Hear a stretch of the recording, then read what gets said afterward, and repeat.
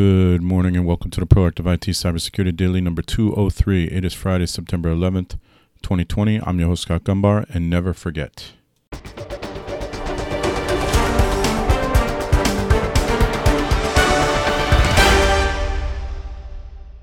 This podcast is brought to you by Nuage Tech, a client-focused and security-minded IT consultant based in Central Connecticut. You can visit us at nuagetech.com. That's NWAJtech.com. Happy Friday, all.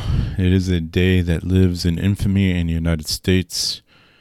And if you were older than probably the age of 10, you probably remember exactly where you were that day. I remember exactly where I was and exactly how that day went. We've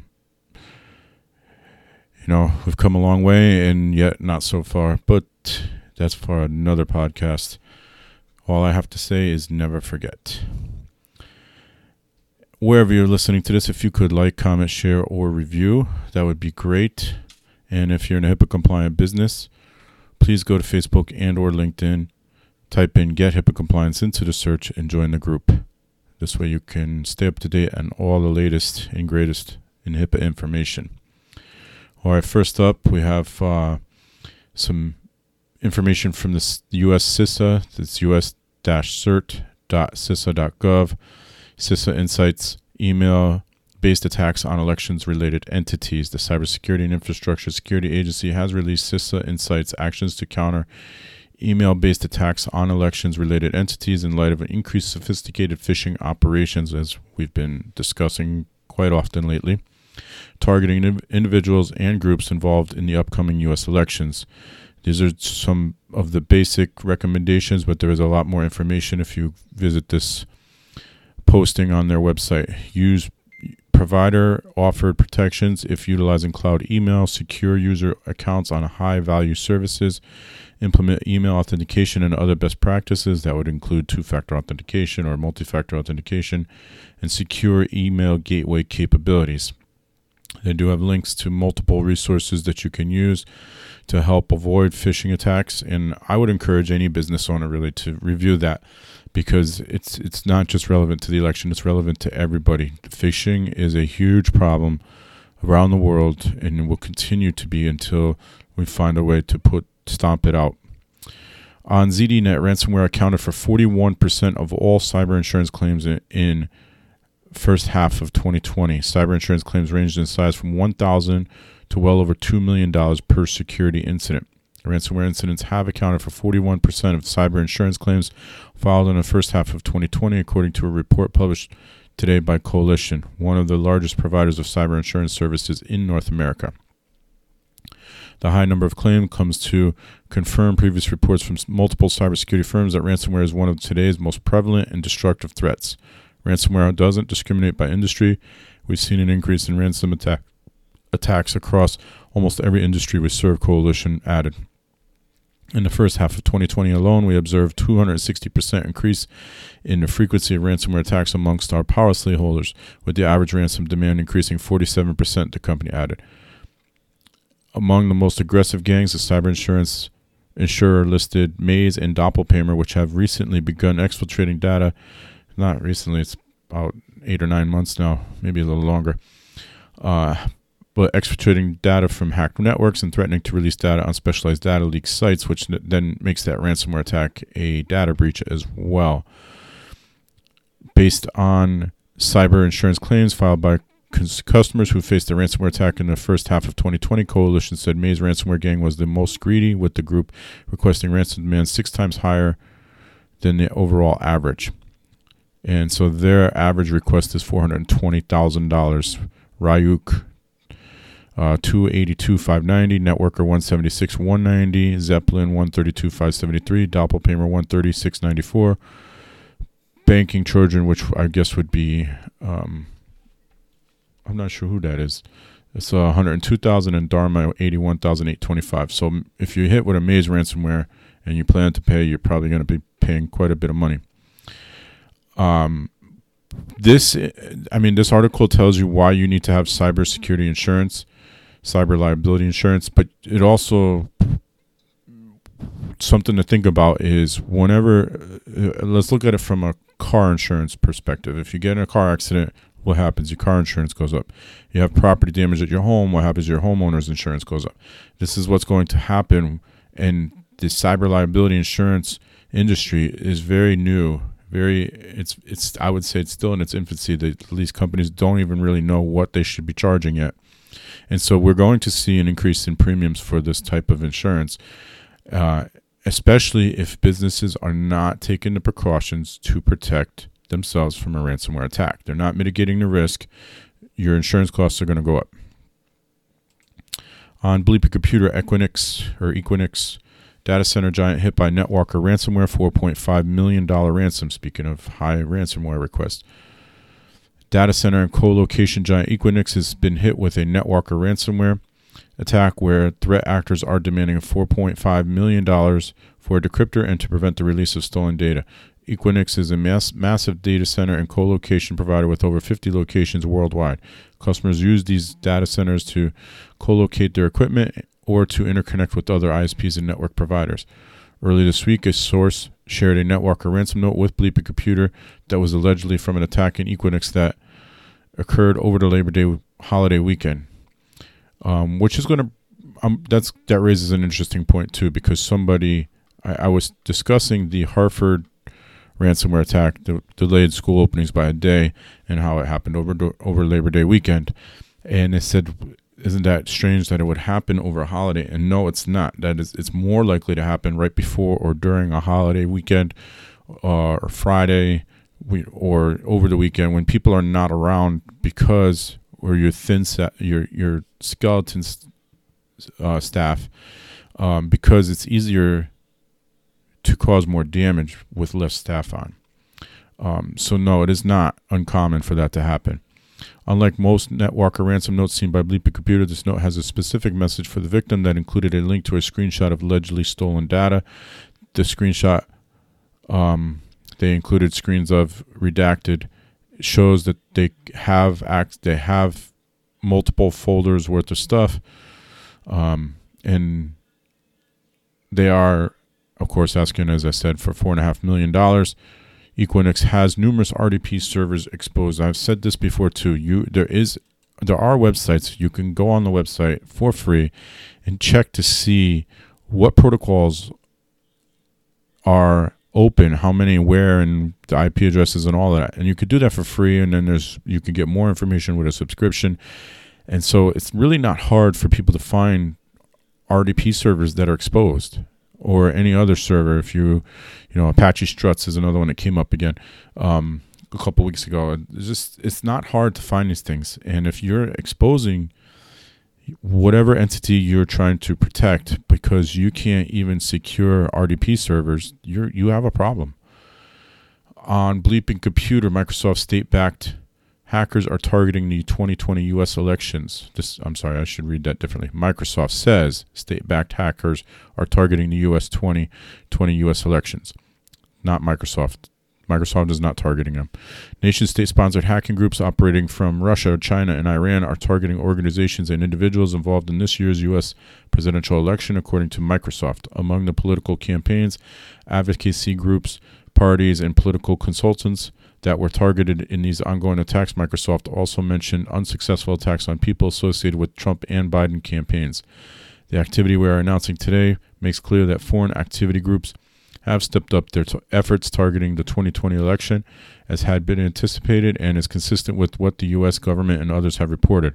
Tom Burt, Corporate Vice President for Customer Security and Trust at Microsoft, said in a report published today, "We have directly notified those who were targeted or compromised so that they can take action to protect themselves." In recent weeks, the Russian-linked Strontium, also tracked as Sophisy, APT28, Fancy Bear, and Sednet, cyber espionage group known for attacks on Democratic presidential campaign in 2016, was seen attacking over 200 organizations and people directly or indirectly associated with the upcoming U.S. elections. Their efforts are focused on stealing the target's credentials and on compromising their accounts to potentially disrupt this year's U.S. elections and to harvest intelligence to be used as part of future attacks. Zirconium, APT31, and Judgment Panda, a Chinese-sponsored hacking group known for info theft and espionage, attacked high-profile individuals associated with the election, including people associated with the Joe Biden for president campaign and prominent leaders in the international affairs community.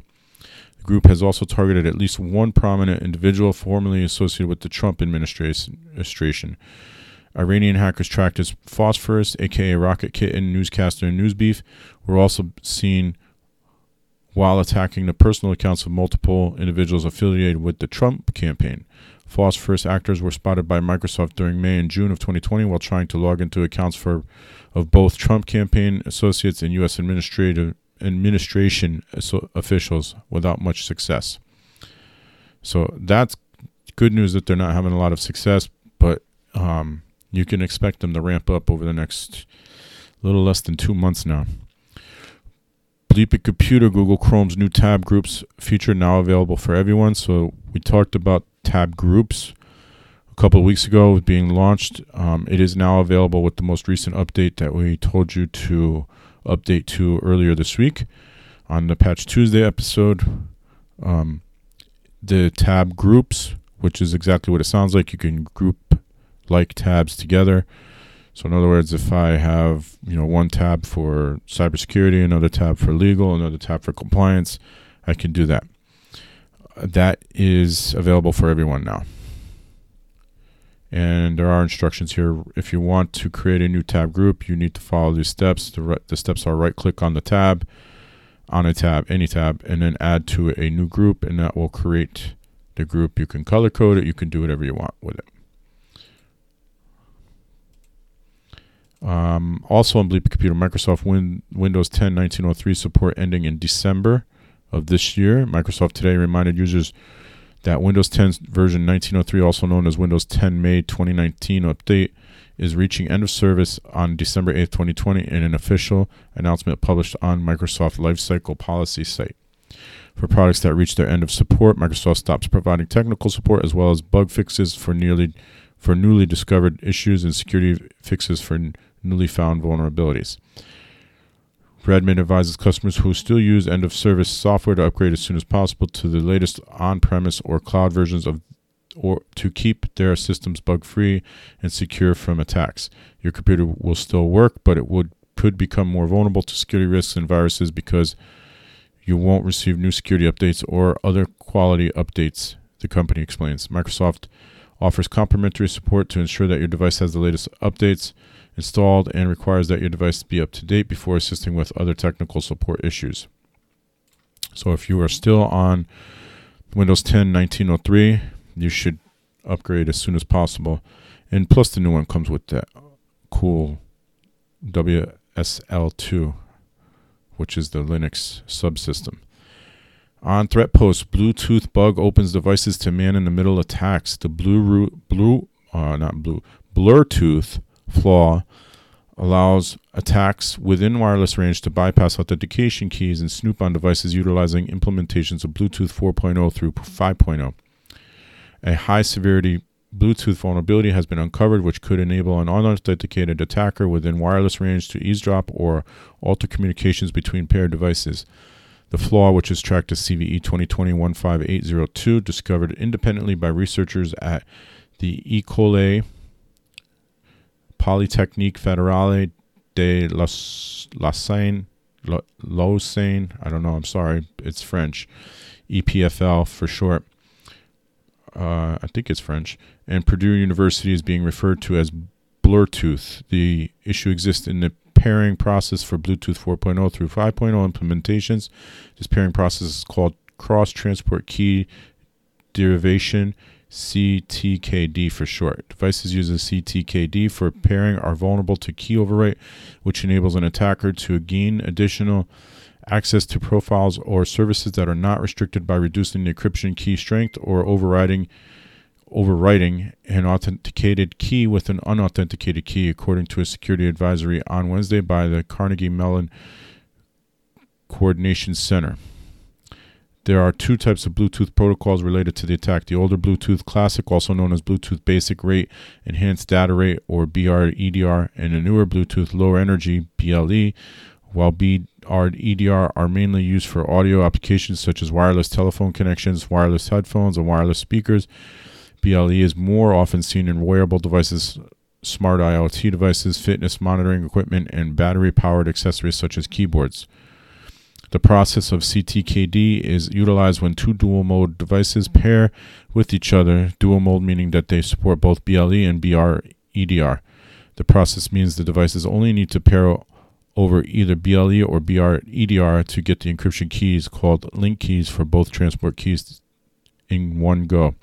However, a hole in CTKD makes it possible to lower the strength of these link key encryption keys. Further technical details on where specifically the vulnerability exists within CTKD, as well as specific steps needed to exploit the flaw, are not yet available. That in turn paves the way for an attacker to pair their own devices to the target's device with no authentication needed. So there is a flaw in Bluetooth that allows for this attack to occur, but it sounds like details are not available, so that's actually pretty good news.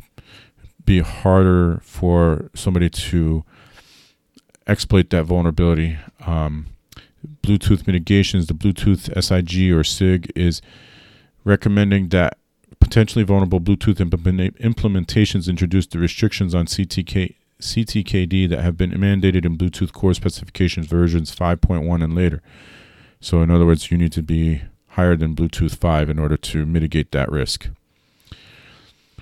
Also on threat posts, ransomware and Zoom bombing cyber attacks disrupt back-to-school plans. We're seeing this all over the country. We told you about the ransomware attack in Hartford yesterday, or I don't know if it was yesterday or the day before.